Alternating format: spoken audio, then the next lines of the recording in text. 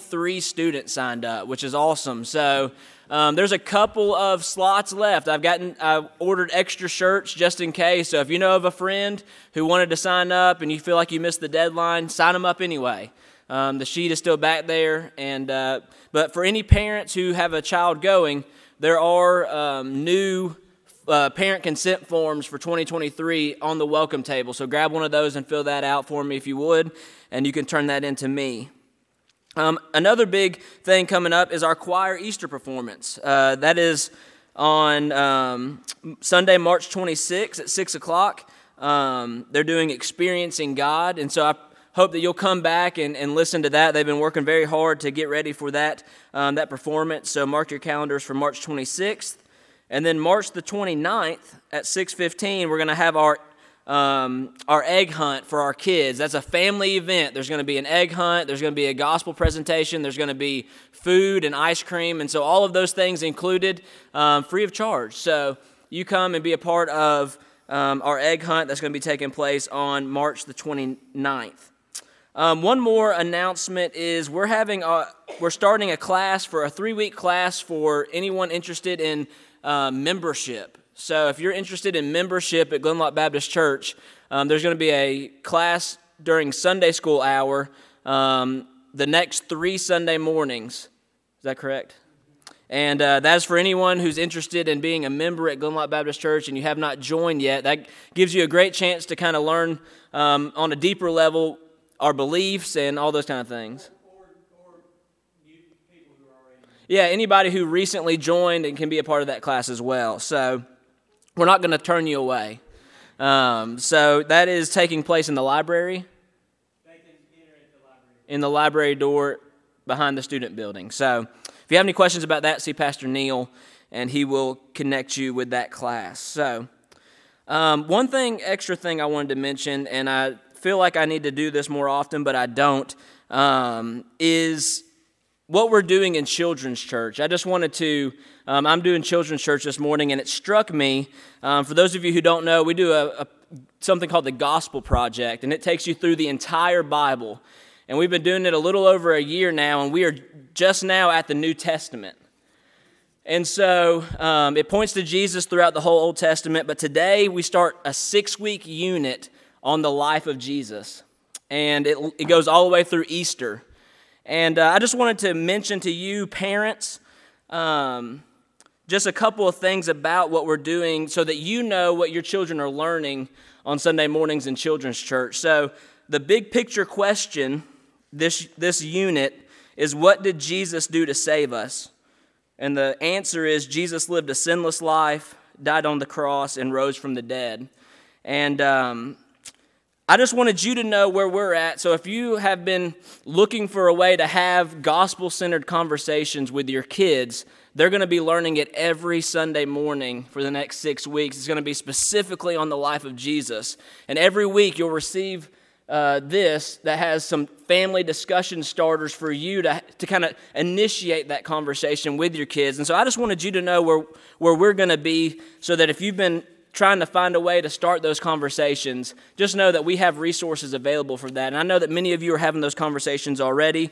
This isn't to degrade or anything. It's just to let you know that I'm excited about what we're teaching our kids on Sunday mornings, and I want you to know that there's resources available. And we're always here to help when it comes to family ministry within the home. So all that to say, Mr. Howard, if you'll come forward, he's going to read our call to worship this morning.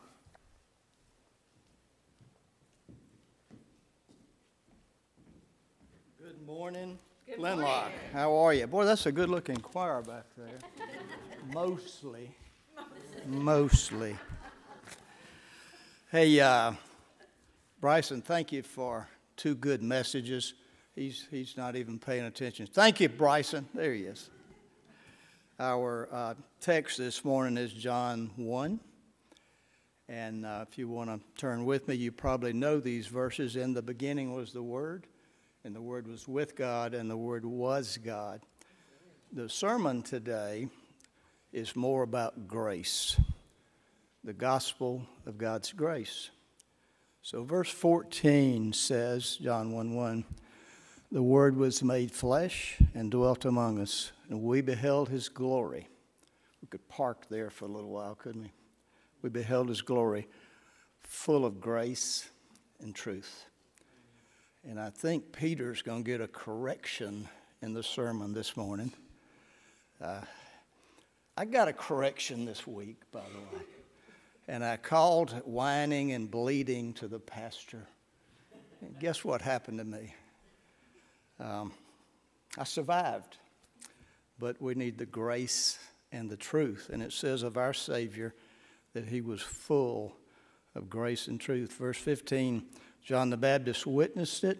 Verse 16, from his fullness we received grace upon grace, grace and more grace. And here's the punchline. Verse 17, the law was given through Moses, and grace and truth came through Jesus Christ. Amen. I love that. I love that. Pray with me, if you will. I'm going to pray a little chorus. Catherine knows this. So as we pray, change my heart, O God, make it ever true. Change my heart, O God. May I be like you. You are the potter. I am the clay. Mold me and make me. This is what I pray. Lord, teach us about the gospel of grace like we've never heard it before. In Jesus' name, amen.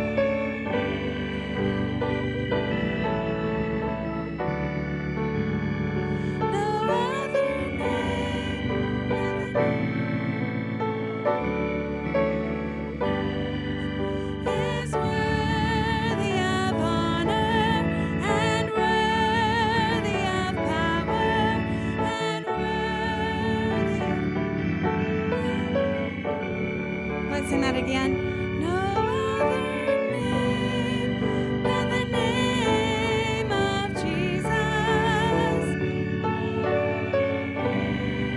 Than the name of the Lord.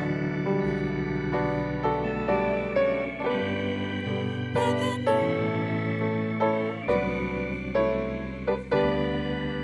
is worthy of honor and worthy of honor.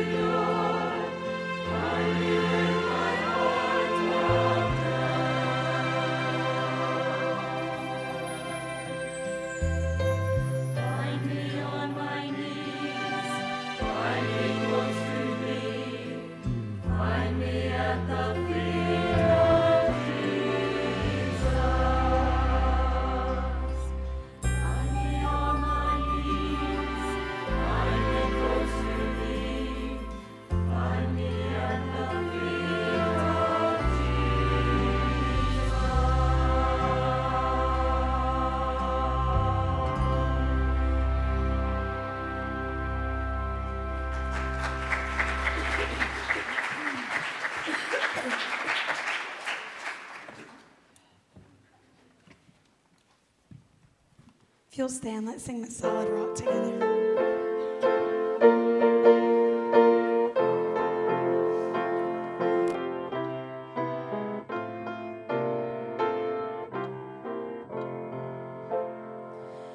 My hope is built on nothing less than Jesus' blood and righteousness.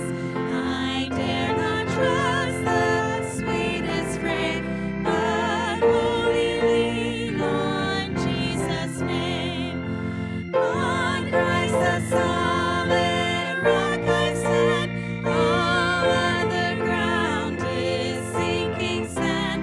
All other ground is sinking sand. When darkness veils His lovely face, I rest on His unchanging grace. In every high and stormy gale, my anchor holds within the veil. On Christ the solid rock I stand, all other ground is sinking sand. All other ground is sinking sand. His oath covenant, His blood support me in the whelming flood. When all around my soul gives way, He then is all my hope and stay. On Christ the solid rock I stand, all other ground is sinking sand. All other ground is sinking sand.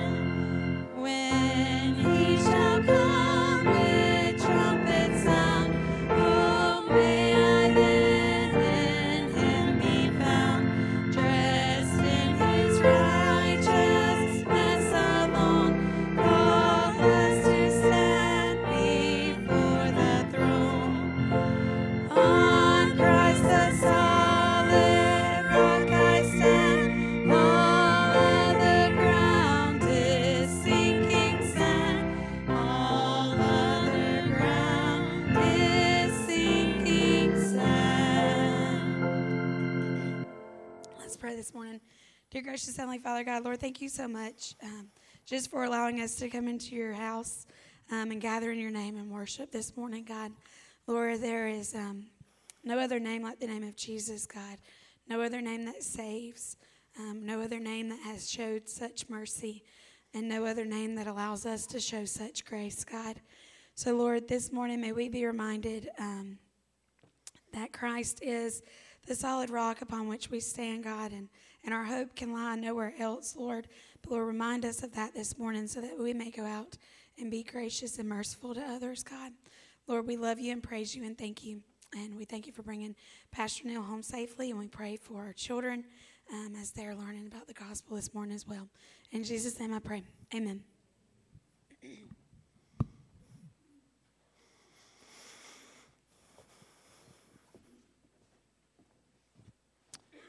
Okay, as the children leave for Children's Church, Bryson is in the back to take those there. The rest of us turn, please, to Galatians chapter 2. As Brother Howard has already so eloquently told us, our subject today is the good news of the gospel of God's grace. I could have stood more of that, Howard. That was really helpful from John chapter 1. So in Galatians chapter 2, I'm actually going to read verse 9, which is one of the verses Bryson read last week, just to kind of bridge from 9 through the end of the chapter where we will go. And my hope and prayer is that along the way, as I preach this message today, I'm going to share with you some information and illustration and thoughts about our trip to Nicaragua.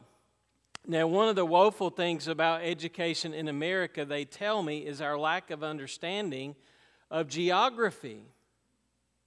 So we're in the airport in Miami, and we're telling this young lady from New York where we've been, and I said, well, we flew from Managua to Miami. She says, where is Managua? I says, well, that's in Nicaragua. She says, where is Nicaragua? And I thought, oh, boy, you know. And then a couple of Sundays ago, we were, this is the Sunday before we left. I got back to my truck after church was over, and on my windshield, under the wiper, was a little handwritten note that said, praying for you and your mission trip to Guatemala. And I said, we're not doing something right in there. And I immediately noticed that it was Howard's handwriting. So that's what you get for busting on my choir. Did y'all catch that? Don't do that, Howard. No, I love Howard and so grateful for the grace that God has shown to him and to me. But to clarify, Nicaragua is in Central America, and it is north of Guatemala, I think. I don't know. I know where Nicaragua is. That right, James? So let me say in advance that James and Terry were with me, and I was so grateful for them. They've gone more than me, and we just had a fantastic experience. You know, it's really good for the soul. It's really good for the soul to get away, maybe even internationally, and get out of your own routine, out of your own self, out of your agenda where you're totally surrendered to the agenda of someone else. You get to meet new people from different cultures and different places who love Jesus.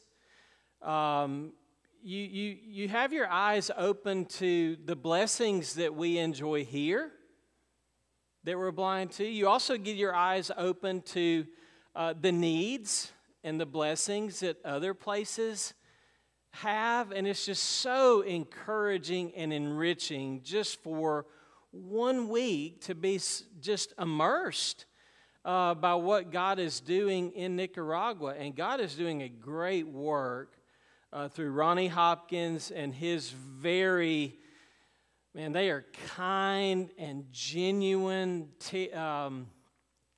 Jerry and Harry, who led us all week long as our interpreters, are just incredible young men, and it was helpful for me to be around them. So I'll go ahead and give you a warning up front. It is dangerous to come to church on the Sunday after a pastor goes on a mission trip. Because not only did he miss a week preaching, but he learned all this stuff. So I've got so many thoughts and ideas in my mind. I think I'm going to slow down and maybe for the next 2 weeks illustrate some of the points with some of the things that God taught me and James and Terry while we were in Nicaragua. Our goal was to have some pictures going, but we couldn't pull that off yet. So maybe some pictures will be up next week. But I am going to preach this text. So let's begin with Galatians chapter 2, verse 9, and let's notice how important the gospel is and how the essence of the gospel is God's grace, and how important it is to keep the gospel purified and defended and loved. Look at verse 9, and Bryson preached this last week. Paul is saying, and recognizing the grace that had been given to me and to James and Cephas and John. These are the early pillars of the church. And so they were meeting and having conversations about the gospel and what the gospel meant and how they were going to go out and share the gospel. So they all recognized this is about grace, grace to us. But in its beginning, the church had a lot to sort out. So those who were reputed, I'm in verse 9 still, those who were reputed to be pillars gave to me and Barnabas the right hand of fellowship that we might go to the Gentiles, and they're going to go to the circumcised. So one of the tense subjects to work through for the early church were, how are you going to be a Christian when once you were a Jew or once you were a Gentile? Is there one way to become a Christian and to be in the kingdom, or are there different ways based on maybe what your cultural background is, what your historical traditions and customs have been? So that took some time to work out. So we're kind of catching some of this in the New Testament on how they sorted that out. So verse 10, they only asked us to remember the poor. The very thing I was also eager to do. So they came together around the fact that, well, if the gospel means anything to any of us, it means you go to the poor.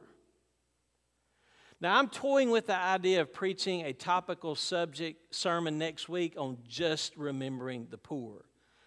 But you got to come next week to see what happens. Verse 11. But, dun dun dun, okay, if I had background music here. All is not well because there is a confrontation, as Howard mentioned. There's someone in need of correction, and of all people, it's Peter. So how dare Paul correct Peter? But he's willing to do this for the sake of the gospel. So look at verse 11. But when Cephas, that is Peter, came to Antioch, so he's going to rehash this Antioch confrontation, ultimately to make a point about the gospel to the Gentiles and to us. But why are you talking about Antioch so long ago? Because they were clarifying the gospel and how it applied. So Cephas came to Antioch, and Paul says, I opposed him to his face. Now, what would inspire you to get in someone's face? That's for you to answer. But what inspired Paul to confront Peter was the nature of the gospel. Paul says he stood condemned. For prior to the coming of certain men from James, he used to eat with the Gentiles.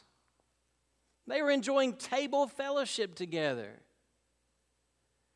And one of the things we really enjoyed in Nicaragua was the table fellowship that we had together with Harry and Jerry and Ronnie and others. I really enjoyed that. I know y'all did too. We ate a lot. We ate a lot of different foods, a lot of new foods. We had to be careful with what we ate, but table fellowship's important. And if they were observing table fellowship, including communion, which we think they probably were, man, that just heightens the level of importance here, because we're not only talking about fellowship, we're talking about Christian community and worship, belonging. So Peter began to eat with the Gentiles because they're brothers and sisters in Christ too, right? But then when they came, this group of people who for whatever reason intimidated Peter, maybe they were Judaizers who were, had a little bully in them, strong-arm tactics. So they came down, and so then Peter began to withdraw and hold himself aloof. And he feared, quote, the party of the circumcision. And then not only that, but the rest of the Jews joined him in this hypocrisy, this charade, with the result that even Barnabas, not Barnabas, you mean Paul's right-hand guy? It must have broken Paul's heart. Yeah, even Barnabas. Man, he was swept away. He was carried away by their hypocrisy. But when I saw that they were not, quote, straightforward about the truth of the gospel, I said to Peter, Cephas, in the presence of all these people, we can imagine, Peter, if you being a Jew live like the Gentiles and not like the Jews, how is it that now you're compelling the Gentiles to live like Jews? Interesting, isn't it? That's the correction. That's the confrontation. Now, in verses 15 through 21, I think he gets into the truth that corrects Peter and corrects me and corrects you and corrects the Galatians on really what the gospel is And then once we understand what it is, we will be more apt to put it into practice and apply it correctly and walk according to it correctly. So let's pick up with verse 15. He says to Peter and also to the Galatians, hey, we are Jews by nature and not, quote, sinners from among the Gentiles. We know the Gentiles are sinful dogs, okay? That's what they said. Those were their prejudices about the Gentiles. So you got historical generational prejudice going on here. But hang on. Nevertheless, verse 16, knowing that, listen, a man is not justified by the works of the law, but through faith in Christ Jesus. Then he says, even we, Peter, you and I, Jews that we were, good practicing, law-abiding Jews, so we thought, even we have believed in Christ Jesus that we may be justified by faith in Christ and not by the works of the law. Since, here it is, here's the statement. Since by the works of the law shall no flesh be justified. No flesh. That is categorically broad and inclusive of all of humanity. No matter who you are, where you're from, or what you got. Your flesh cannot be justified by anything but the blood of Jesus Christ. That's true of you and me. And it was true of both Peter and Paul and all the Jews and Gentiles that they're talking to.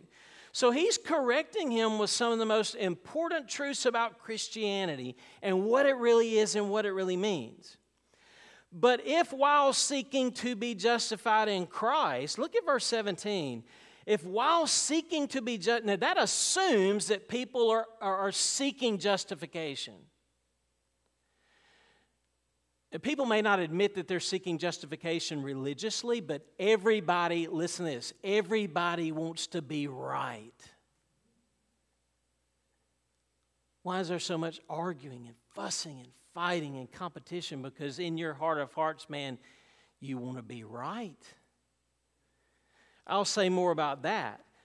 But if while we're seeking to be justified, declared to be right in Christ, and then we discover that we are sinners, does that then make Christ a minister of sin? I'm in verse 17. May it never be. For if I rebuild what I've once destroyed, I prove myself to be a transgressor. For through the law, I died to the law. The law killed him. It slayed him. His ego, his pride, his religious morality. Man, he says, I had to die to all that, right? I had to die to all that so that I could live to God. I have been crucified with Christ. It is no longer I who live, but Christ lives in me. And the life which I now live in the flesh. I'm still in the flesh. We still got this body. You better take care of it. You're going to be in it your whole life, right? I threw that out there and lost my place. I now live in the flesh. I live by faith in the Son of God who, listen to this, y'all, He loved me and He delivered Himself up for me. I do not nullify the grace of God. If righteousness comes through the law or rule keeping or self-improvement or human achievement, we could add all that to this. Then Christ died needlessly. What a disaster that the most important event in human history would be counted to be an absolute waste. That's what he's saying. Father, help us to grasp the gospel and apply the gospel, and for that, I certainly need your grace. And since we are all sinful humans still in the flesh, we also need your grace so that we could live to you. In Christ's name we pray. Amen. All right, that was kind of a lengthy preaching as I introduced our topic today. So first in verses 11 to 14, man, what a confrontation. Peter versus Paul? I mean, that's right up there with Ali Frazier, if you want to date some of us. Or I guess you could say Georgia, Alabama, man. These are the two heavyweights. Peter and Paul. Paul, why are you so worked up that you would publicly call out Peter in Antioch? Well, Peter was still an unfinished work. Peter could sing like the rest of us. He's still working on me, to make me what I ought to be. Here's the issue with what was happening, and I kind of painted a bit of the picture earlier. But Peter was not walking according to the gospel. Peter believed the gospel. He would preach the gospel, but at this moment in his life, he wasn't lining up his life with the gospel and its implications. And this was so important because what was at stake was how people enter into the kingdom.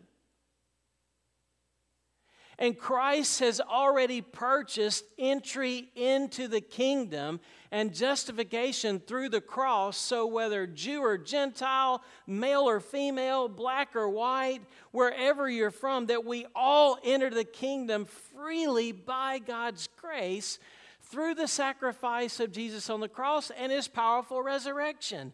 And we might say to that, well, what's the big deal? Well, the Judaizers were still wanting to police and control the gate to the kingdom because they were so hung up on their rules and regulations that initially they said, well, yeah, Gentiles can come into the kingdom, but they've got some Jewish rules and regulations like circumcision and table fellowship that we need to go through because we don't think that they should all get in freely by God's grace. I mean, look at all the trouble we've gone to. So I try to think of an illustration, and I may have one, I don't know. But travel is a hassle, isn't it? Especially since 9/11. And international travel is especially a hassle. So James and Terry and I felt like in Atlanta, in Miami, in Managua. I mean, every time you turn around, somebody's asking for your passport.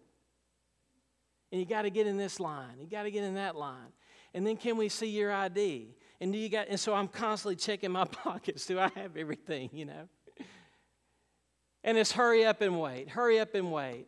And at the security checkpoint, they got all these extra rules and regulations that mostly are necessary for our protection. But let's just say, if you can imagine all the hustle and bustle and hassle of going through customs and going through security and the FAA and all this airport, the police, the drug dogs sniffing everybody. Imagine all that chaos. And imagine somebody came and said, I'll tell you what we'll do. Somebody has already pre-approved and pre-cleared all of y'all to board freely without any of these rules or regulations.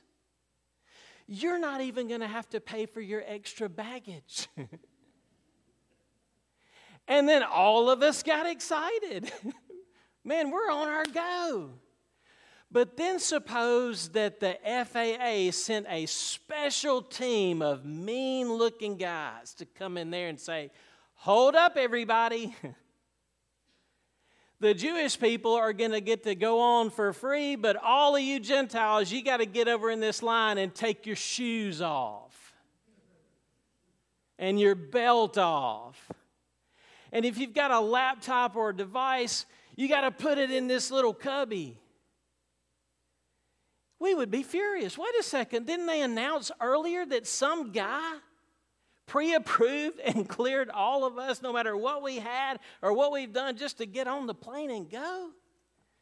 And you're sending us back for these extra rules and regulations that we used to have to follow? I don't know if that illustrates it well or not. But man, Jesus paid it all. And He's forgiven it all. How offensive to Paul, seeing all that he had gone through personally, wrestling with righteousness and the gospel and the risen. I mean, Peter was changing the rules by allowing a group of people to influence him to alter entry, not onto a plane, but into a right relationship with God. All of us come to God the same way, and that's through the cross of Christ without any added morality or rules or regulations. So here comes security and customs down from Jerusalem. And Peter's been eating with those dirty Gentile sinners again. Same thing the Pharisees got so angry with Jesus about. He's having table fellowship with the prostitutes and the tax collectors. That's unclean. And so they come down from Jerusalem, and Peter, the rock, begins to wave. Now, I'll be honest with you, as I work through this in my study, let's see the wording that Paul uses in Peter's digression. And I want you to see if some of these words feel familiar to you as a person, as a Christian, as a human being, because it began to dawn on me, Neil, don't you be too hard on Peter. Because if you're honest with yourself, you got a lot of this in you. Look at this. He began to withdraw. He began to pull back. Something that God had already convicted him on. God had already given him a vision that he should call no man unclean. In Acts 10 and 11. So Peter had this conviction. But because of, here it is, peer pressure and influence and other people, he took his eyes off of Jesus and began to sink again. Like when the storm came. And he starts to withdraw from his earlier conviction. And then he starts to hold himself aloof. What does that mean? Well, I've started to distance myself from people. Maybe people make me uncomfortable. Maybe the fact that the Gentiles were considered unclean, maybe that's rubbed off on me a little bit emotionally or spiritually, and I'll start to feel myself to be a little bit separate, a little bit distant from the rest of the hoi polloi. So he withdraws. I sense some pride in what Paul's saying. He holds himself aloof. But look at this one. He feared the party of the circumcision. Man, that's nothing other than good old-fashioned peer pressure. You felt it at school. You feel it at work. And I don't care what your age. I don't care where you are in life. Peer pressure is a real thing for us, and let's be forewarned, the fear of man is a trap and a snare. I don't know the direct quote from Proverbs, but it's there. He started to be afraid of another party, another group. Man, we see this going on in society, don't we? Adjusting our convictions that we've already held because of the mob mentality and other people. Happened with Peter. That's both encouraging and convicting, isn't it? And then it gets worse. Paul says this is nothing other than pure old-fashioned hypocrisy. This word means to be inconsistent. It means to be two-faced. It means to become an actor. It was used of actors in a play who would wear a mask and they would pretend to be one thing while being another. Peter, you're being pretentious, you're being fake, you're being hypocritical. You've withdrawn, you've held yourself aloof, you're fearing this other group of people, you've become inconsistent, and then you just, not only have you been swept away by the current, but you've taken other people with you, even Barnabas. Even Barnabas. So what this charade was just, Paul tells them, you're walking crooked. You're staggerly. I mean, you can't even hold you're walking off to the left. You're walking off to the right. You are taking an exit into a dangerous neighborhood. And that's why he offers the corrections that we have in verses 15 through 21. The whole point here is that you and I need to know and realize and apply the truth of the gospel to every aspect of our lives, especially how we relate to other people and especially how we relate to pressure from the outside to do not let this world squeeze you into its mold, says the J.B. Phillips translation in Romans chapter 12, verse 1. Don't let it happen. But here we have someone like Peter who yet again takes his eyes off Jesus, and a pillar and the leader in the church has experienced what you and I experience on a regular basis. So here's what I'm saying. Like in the New Testament and in Christianity, there's something encouraging about the very fact that those who led it understand and understood what it means to sin and get off track and be corrected and return. Even Peter. Now, how many times have we looked at Peter's life and been encouraged by the fact that God was gracious with him the whole time? Because not only did he take his eyes off of Jesus and start to sink, but then Christ pulled him up. And then what did he do? Out of fear and out of pressure from the outside in the most crucial moment of Jesus' ministry and life, what did Peter do? He denied Jesus 3 times. But what did Jesus do in response? Grace. Grace. And then he took his eyes off Jesus again. In John chapter 21, as Jesus is restoring him and saying, if you love me, feed my sheep. I love you, Lord. Peter still, remember this? He says, well, what are you going to do with that guy? He got his eyes off Jesus and started looking at other people. And Jesus said, you let me run the universe and the kingdom, you follow me. And here's what we have again. He's taken his eyes off Jesus and the gospel and the price Jesus paid for all people to fellowship together around the common bread and the common cup and the common blood. And Peter's gotten way off track. He takes his eyes off Jesus. Well, I want to close, I guess. Man, that sounds exciting. I want to share with you how God dealt with me on the way down there in a personal issue on our way to Nicaragua. So I guess I am going to share a lot more next week because I got a lot of more. So one of the tasks that we had, the day we landed, Monday afternoon, Terry and James and I were told ahead of time, you're going to go to this pastor's seminary and you're going to teach 80 pastors. Neil, you're going to preach for an hour and Terry's going to preach for an hour.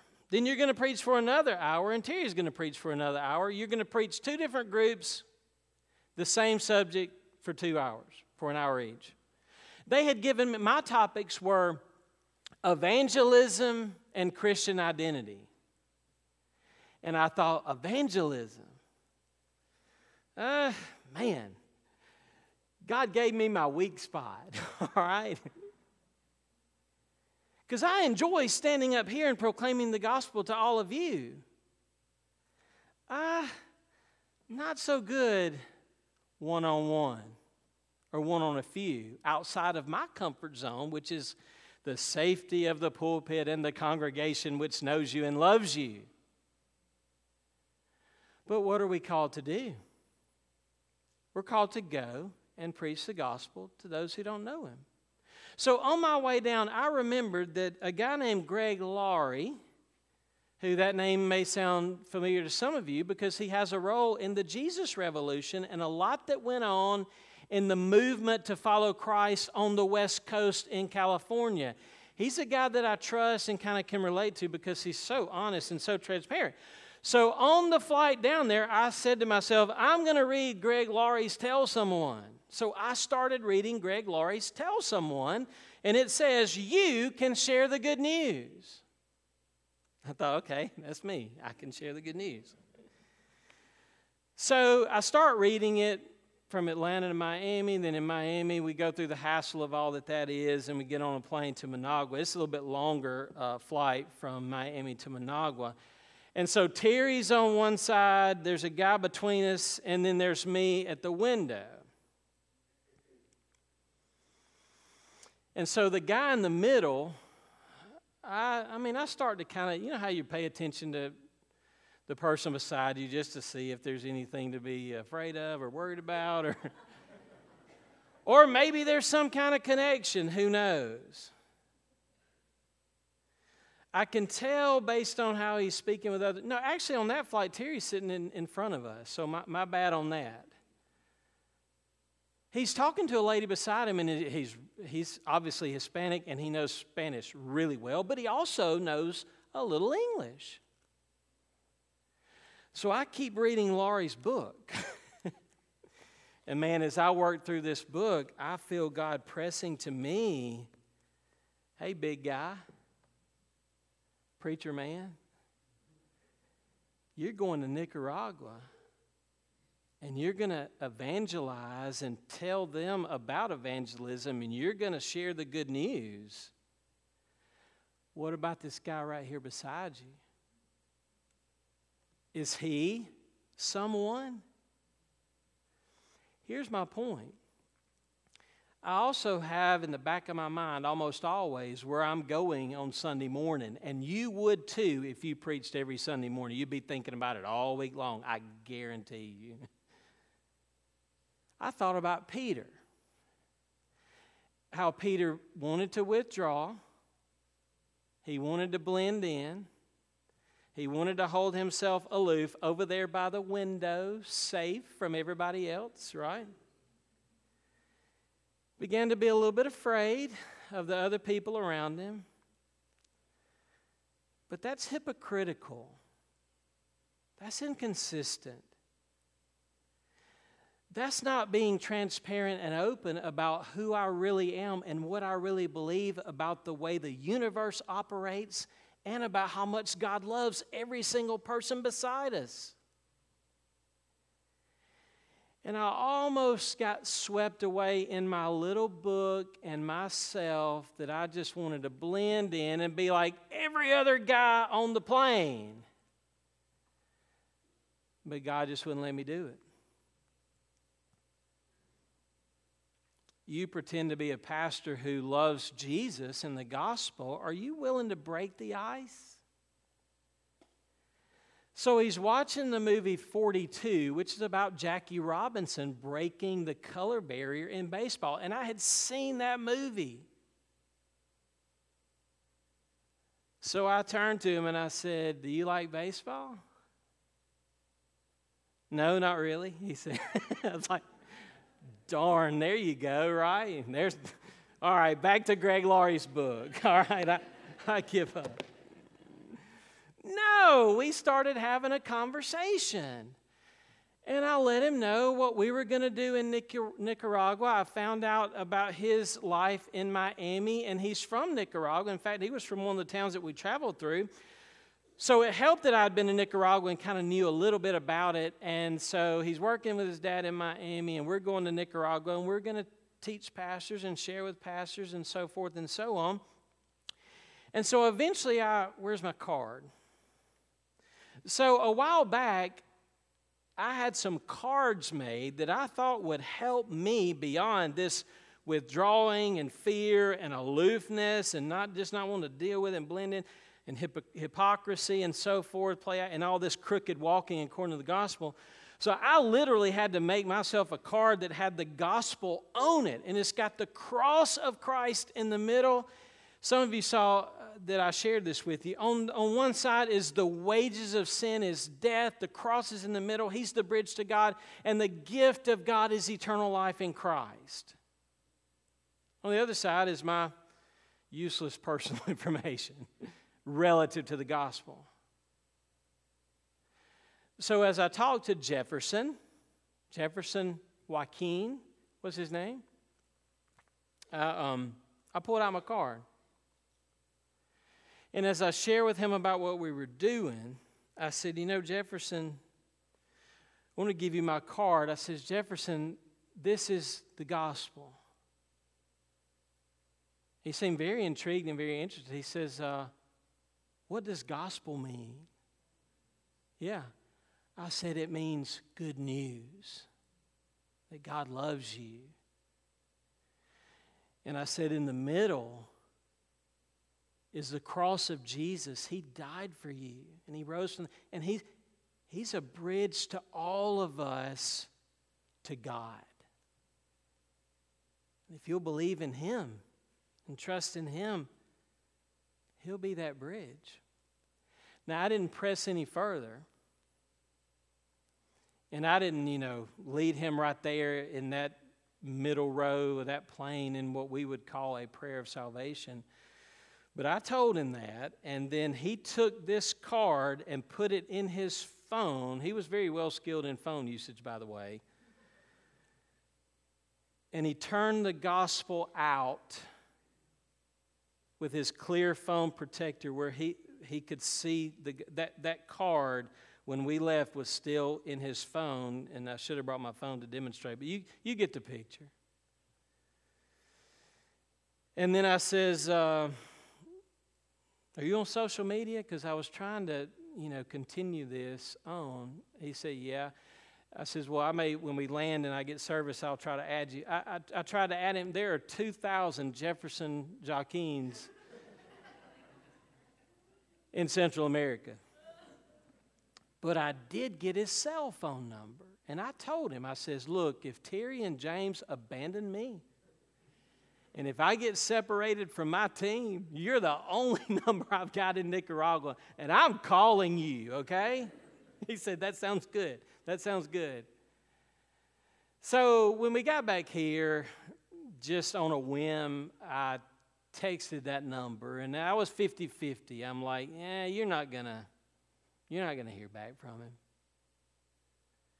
But I did. And he left me on hold for, a few minutes, but eventually a text came through.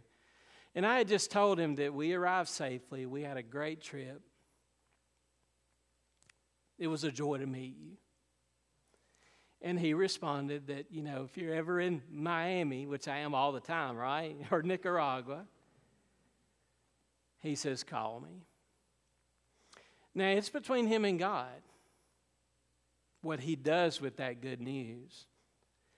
And I hope and pray that in other ways he'll be exposed to the good news. What we don't know about Peter's condemnation, which Paul mentions in verse 11, when it says he stood condemned, what we don't know, was he condemned in his conscience? Or was he condemned from the outside by others who were correcting him? And my hint that is, knowing Peter and his honesty and his transparency, that he probably got both. We know he got one of them because Paul gave it to him. So I don't know. It's in the hands of God. But at least my conscience was no longer condemned. because I felt yet again in my life I could give you other examples. I'm starting to withdraw. I'm starting to hold myself aloof. I'm starting to be afraid of other people. I'm even beginning to be hypocritical. I'm not lining my life up with the most important thing that has ever happened in the universe, which is the gospel of Jesus Christ and the cross and the resurrection.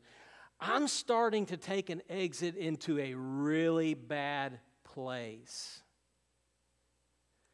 Correct me and set me on a path that would not only know the gospel, but share it with my life and my words. Because a city that's on a hill, listen, a city set on a hill cannot hide itself.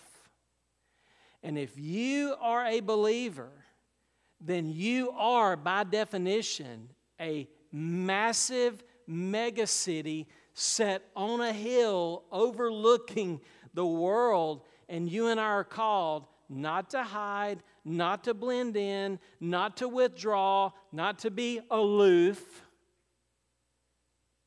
But you're called to let the light and the love of the gospel shine. And when you do that, you realize that the road and the journey of the gospel is so much better than withdrawing into that horrible neighborhood which is wrapped up in me. Me. And I knew a guy who said, man, my mind is like a bad neighborhood. He says, I never want to go in there by myself. Yeah, and if you're honest with yourself, you're that same person. Let's pray. Father, thank you so much for the good news of the gospel. And we never even really got into the truths of the gospel that serve as correction. Lord willing, we'll have more next week. I just thank you for our church and the privilege, I'm going to call it a luxury, of being able to even go on a mission trip. Just to know you and to have friends like James and Terry and Ronnie, Harry. You got your people all over the world, and we are clueless, Father, as to how amazing your grace is in other places. So I thank you for a church that cares enough to send us. I thank you for the joy of coming back home. But I really pray for us all to understand the gospel and then to apply it, and to, instead of holding ourselves fearfully withdrawn, afraid, and aloof, that we would actually engage people and love people because you've told us to go. To go. To share our light. Thank you, Father, for that luxury and that privilege of knowing you in the gospel. In Christ's name we pray. Amen. All right, let's stand and sing. Here's our vision right here. You come as we sing. If you have a prayer need, if you want to make a profession of faith, if you want to be baptized, if you want to join this church, the reason we stand here every Sunday is to receive those kinds of decisions or pray about those kinds of decisions. You come as we sing.